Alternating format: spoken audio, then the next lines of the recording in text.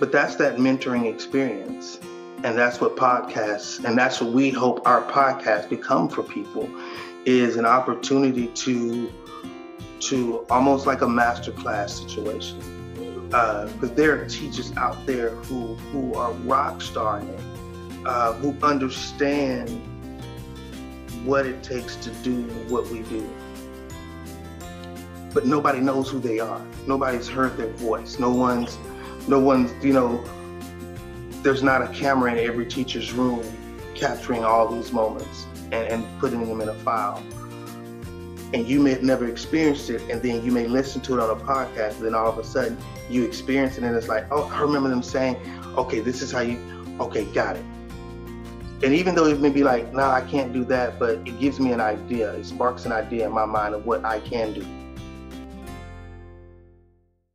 Everybody, welcome back to Value Adds Value. My name's Kyle Krieger, and this is a new series in the podcast, which is called the ABCs of Inspired Teaching, where we highlight some of the words that we believe are important to being an inspired educator, and we start to share the process of what we've been going through to write our book of the same title that we hope to have out to you this spring, around spring break time.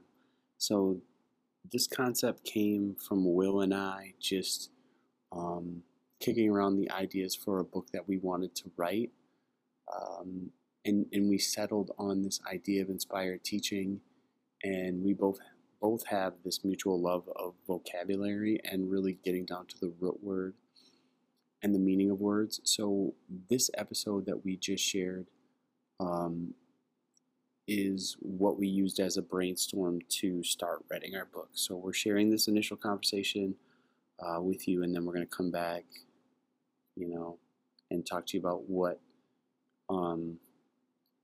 we're thinking now, because this original conversation was recorded before COVID, so going on 2 years ago.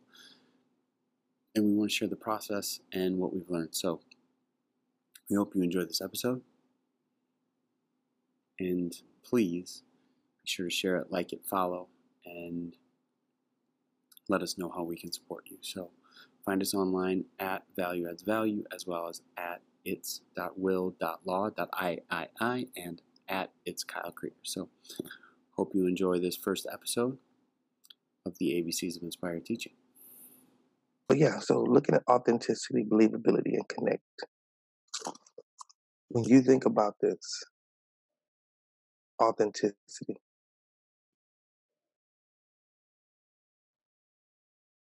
how do you know when you're being authentic? I think I know when I'm being authentic because I enjoy my job more during that time than any other time.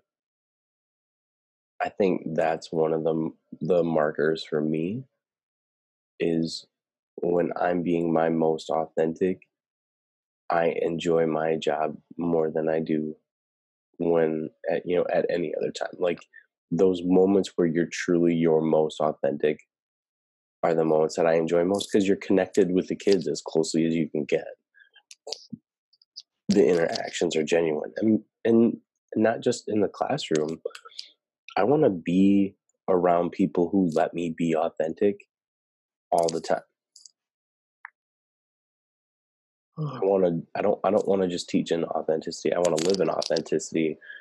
But if I'm going to live in authenticity, I have to teach in authenticity as well. And I think for me, those are the most enjoyable times that I have. And I think because they're so enjoyable, they're the most effective times I have as well.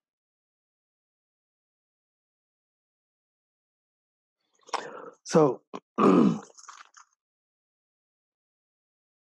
you said a mouthful with that. I want to be around people who allow me, who just simply let me be me. Mm-hmm.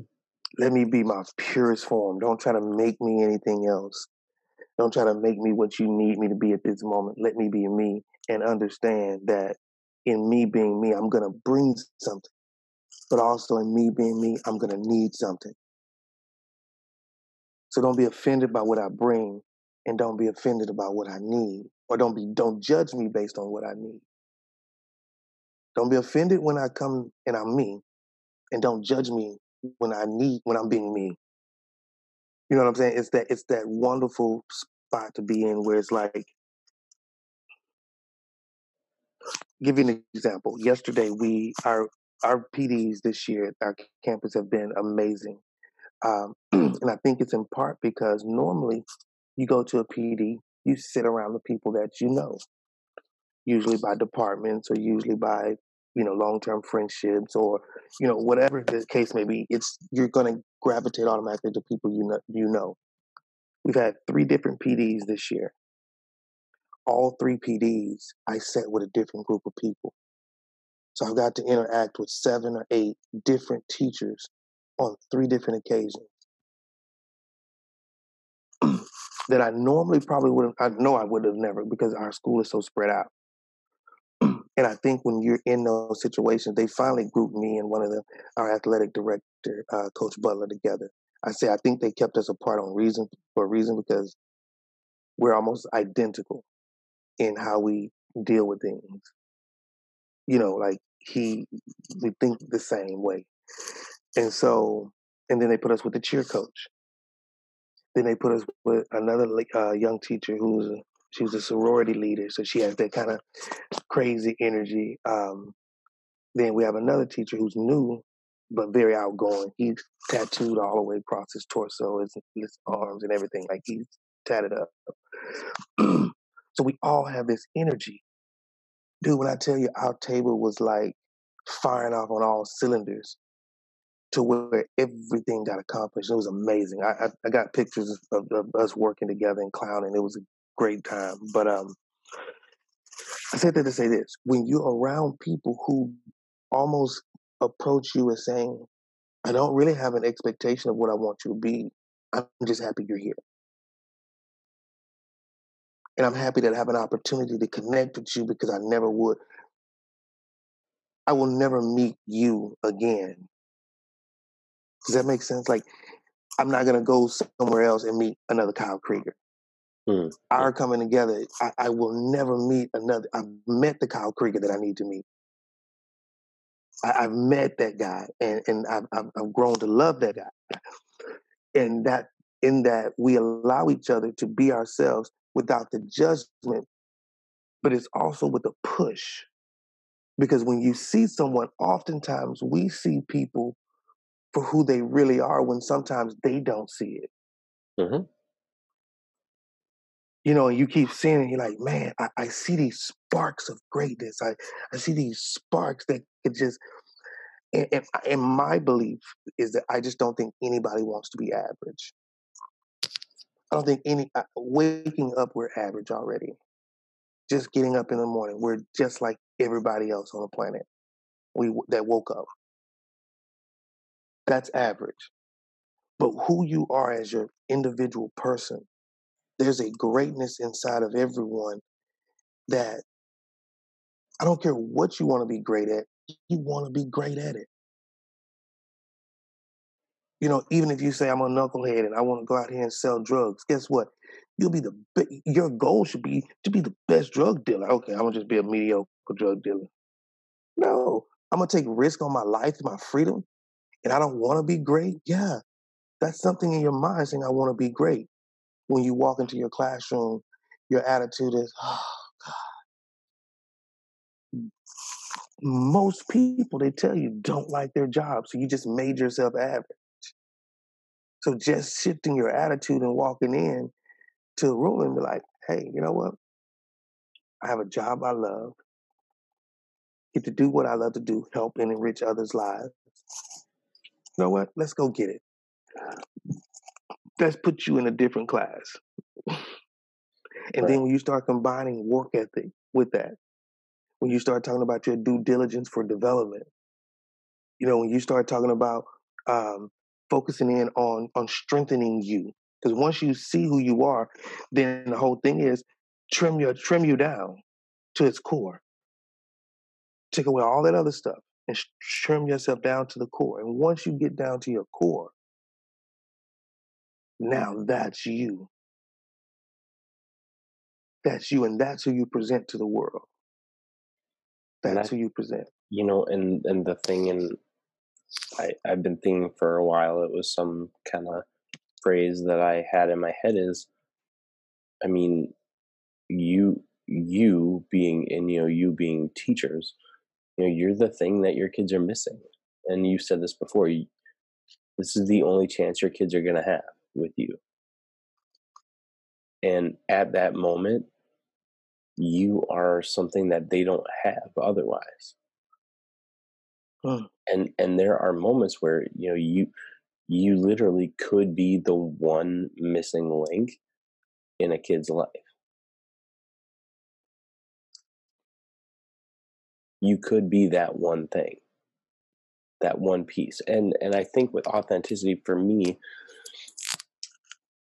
if you're going to be that one missing piece in a kid's life, it isn't going to be because you upside down taught. And it isn't going to be because, we did model UN or whatever it might be.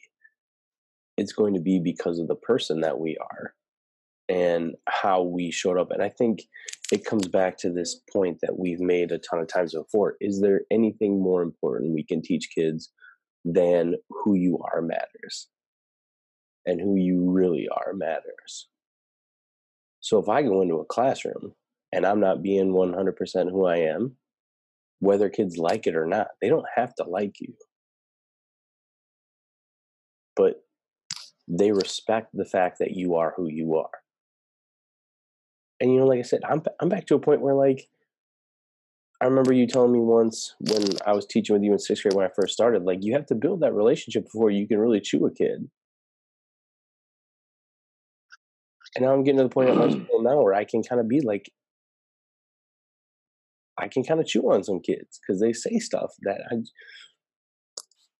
but you have that relationship. And I saw one of the ESPN guys, his name's Emmanuel Acho. He's on that morning show, Get Up, with Mike Greenberg.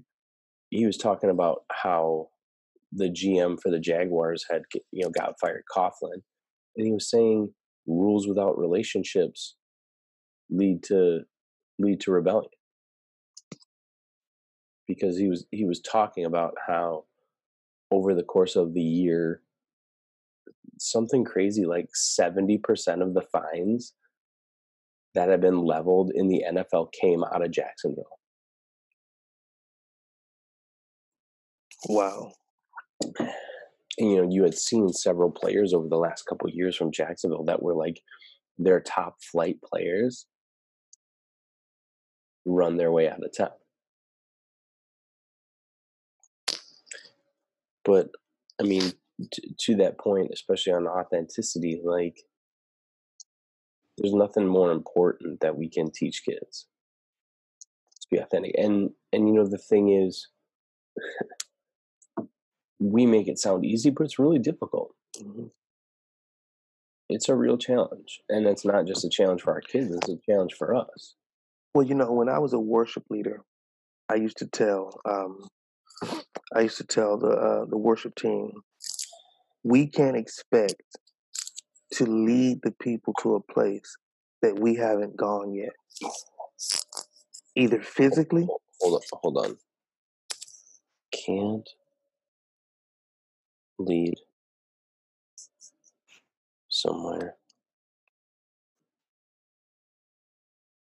We've not been. All right, awesome. Yep. We haven't been, but it's when we haven't been either physically been there and we know the journey. So we come back with the report. Now I can lead you to where we're supposed to go. As I said, if you can't lead there, you haven't been there physically, or you haven't been there mentally, meaning that you've gotten a vision and you see where you're supposed to go. So now I'm going to lead you to this place. Or I haven't gone there spiritually. I've ascended into this place. Now I can come back here and grab you and take you back with me. So those three components are so key. Because I can't teach a kid that who you are matters when I still feel like I'm irrelevant. When I still harbor high school and elementary school insecurities about who I am. When I still have irrational and sometimes reckless and dangerous habits that shield and hide that vulnerable core of who I really am. I have to strip away all of that. You know, we talked about that sharpening of the knives analogy that you don't sharpen a knife by adding more metal to it. You don't solder more metal onto a knife and then think you're going to file it down and sharpen it. You'll actually weaken the blade because all that you put on top is not original. It's preventing what's underneath. So even when a knife gets dull, all you're doing is shaving off parts of that knife so that it doesn't have to be a lot. It's not a lot of it. It's not a lot. If you look at what comes out, they're shavings. You like so minute that you can't even like see them. If you spread them out, you won't see them. You only see them when they're collected. They're easy to see when they're collected, but when you spread them out, no. Compared to what you're doing in the most length of the blade, very small, very minute. And the better your, this is funny, the better your sharpening tool, the less you shave off. So like if you're sharpening with a rock out in the forest versus, you know, you've got a nice, I mean, I'm sure your butcher block's got a nice steel on it. Mm-hmm. It don't take but about 10 seconds. And you're done. And you're ready to go back to work. So I think that when you're thinking about this, being your most authentic self,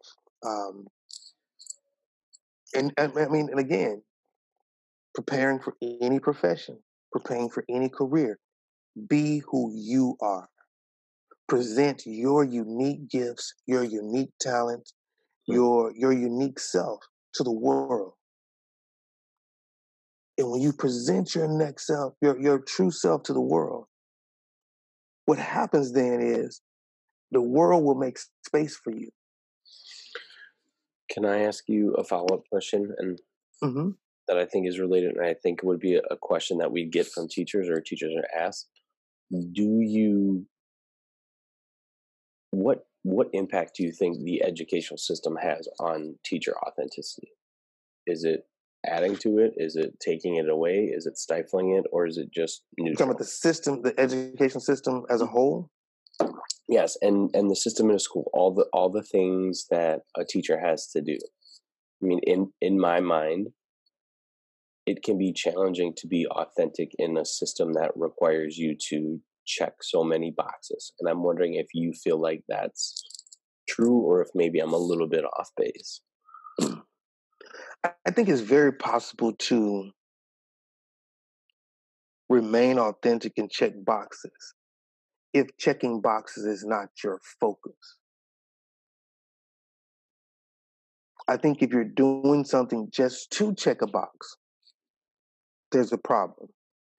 But I feel that if you go into your room with the mindset that I'm going to do my very best to educate these kids, use best practices, use research-based best practices, and deliver it in a way that's equitable to all students, then you should be able to take any teaching matrix and walk into any classroom, and that's what you see. I don't have to worry about checking the boxes if I'm doing my job. My heart serves a purpose right now. You could say it has a checklist. My heart has a checklist right now, and the checklist is to pump blood in and out of my body, right? But it's not worried about checking a box, it's worried about doing the job. And I think a lot of times the system stifles great teachers by putting too much emphasis on the boxes that they should be checking versus the souls that they should be teaching in their classroom. What you just said there is hearkening me back to that. Do you remember that year? But I was up on the stage at Stellic, and I told the whole staff that I didn't care about grades and testing, which is an authentic moment. And granted, I didn't say it, but what you just said was what I was trying to say. That if I teach in my authenticity and I teach to the best of my abilities, I'm not worried about the results. That's what I wanted to say. Now, at that time, that's not what I said. And I tried to walk it back a little bit. But, I mean, that was... And maybe in the book, we have to talk about moments like that where maybe we go too far with the authenticity, because that maybe takes it a step too far. Or are there, and maybe it's not so much taking a step too far, but when I have a concern when authenticity becomes a checkbox.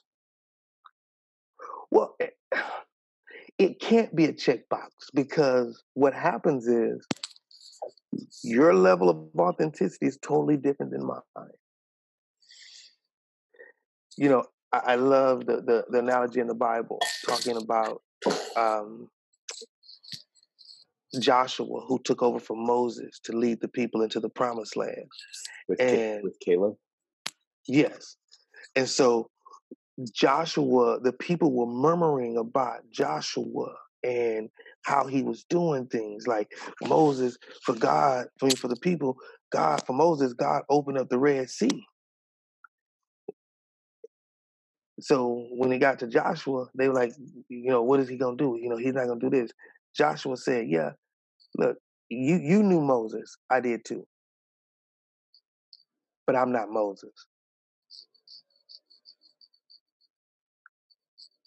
He was my mentor.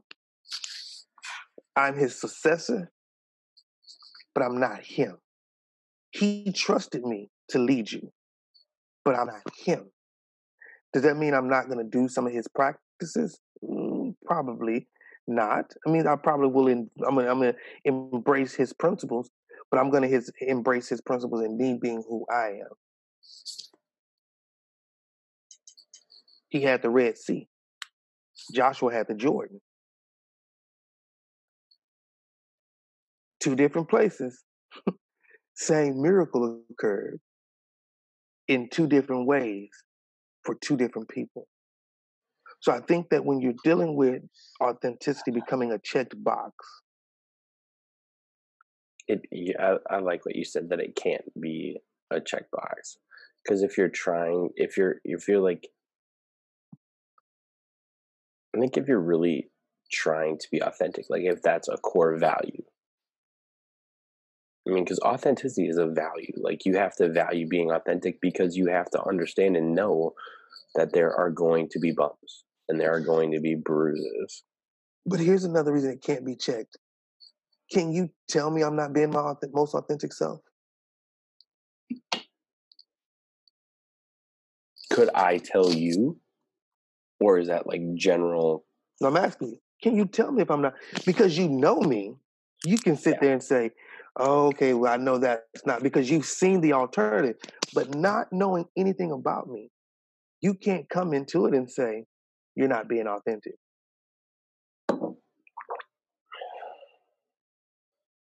But authenticity deals with an intrinsic value. Right. So you can't put that quantitative matrix of a checked box on it, because you can't describe what me being authentic looks like. But until you get to know me. Yeah. And even when you get to know me, there's some people who are very good actors. Mm-hmm. Very good actors. We were just watching the news the other day. A man here met a woman. They were dating. He had proposed to her. 3 days later, he killed her in that same house with her 3 kids. Her fiance. Mm-hmm. So. But the strange thing with it, though, with what you're saying is, we might not be able to tell you you're not being, but like, And maybe it's not that kids can't sense when you're not being authentic, but they can feel when you are. Well, we're all a collection of atoms that vibrate. Mm-hmm. Mm-hmm. We all are a connection of atoms that vibrate. And when we're vibrating at our most authentic frequency, it's felt, not forced. You know what I'm saying? Authentic. Those vibrations are felt. So you really have to say, when because we often say kids know when you're not being real because they sense the forceness. They have an idea of what the fake is. They might not be able to spot the real, but they can spot the fake. Oh man. Oh man, yeah. Because they're, the rule used to say you can't tell if it's a fake unless you know what the original looks like. I believe that kids, they say young kids, when they're in their sleep, that when they're laughing, they're still being entertained by angels. And that sense of closeness with creation, you get to kind of learn that authentic kid when you're watching them grow and develop. And that kid is also learning their environment. And when they try certain things, they learn, in this, I can't do that. In this, I can't do that. And they do that at record pace. We don't think they do, but they do. They'll learn real quick that I can act this way over here, and I don't have to be that way over here because they're not going to hold me accountable. So when you start trying to hold them accountable, now why are you tripping? That's not who you are. So you get that resistance when you try to shift those paradigms, because now I'm resisting what you are. But if you're consistently doing the same thing over and over again, that's what makes you the real thing. Consistent.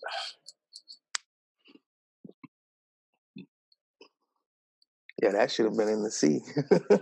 I saw you look there. I think it might need to be something we talk about. But consistency is key in anything. For me, we were talking at my school about when you're training dogs, that if you start doing something and you don't follow up with it, the dog will forget. Well, they won't forget. What they'll do is they'll test to see if you're going to stop them. Like my dogs know that when I'm in the kitchen, and it's funny, if I'm in the kitchen and I'm cooking, they won't go in there. Like they'll stand there and look, like, but they're not just gonna run up through,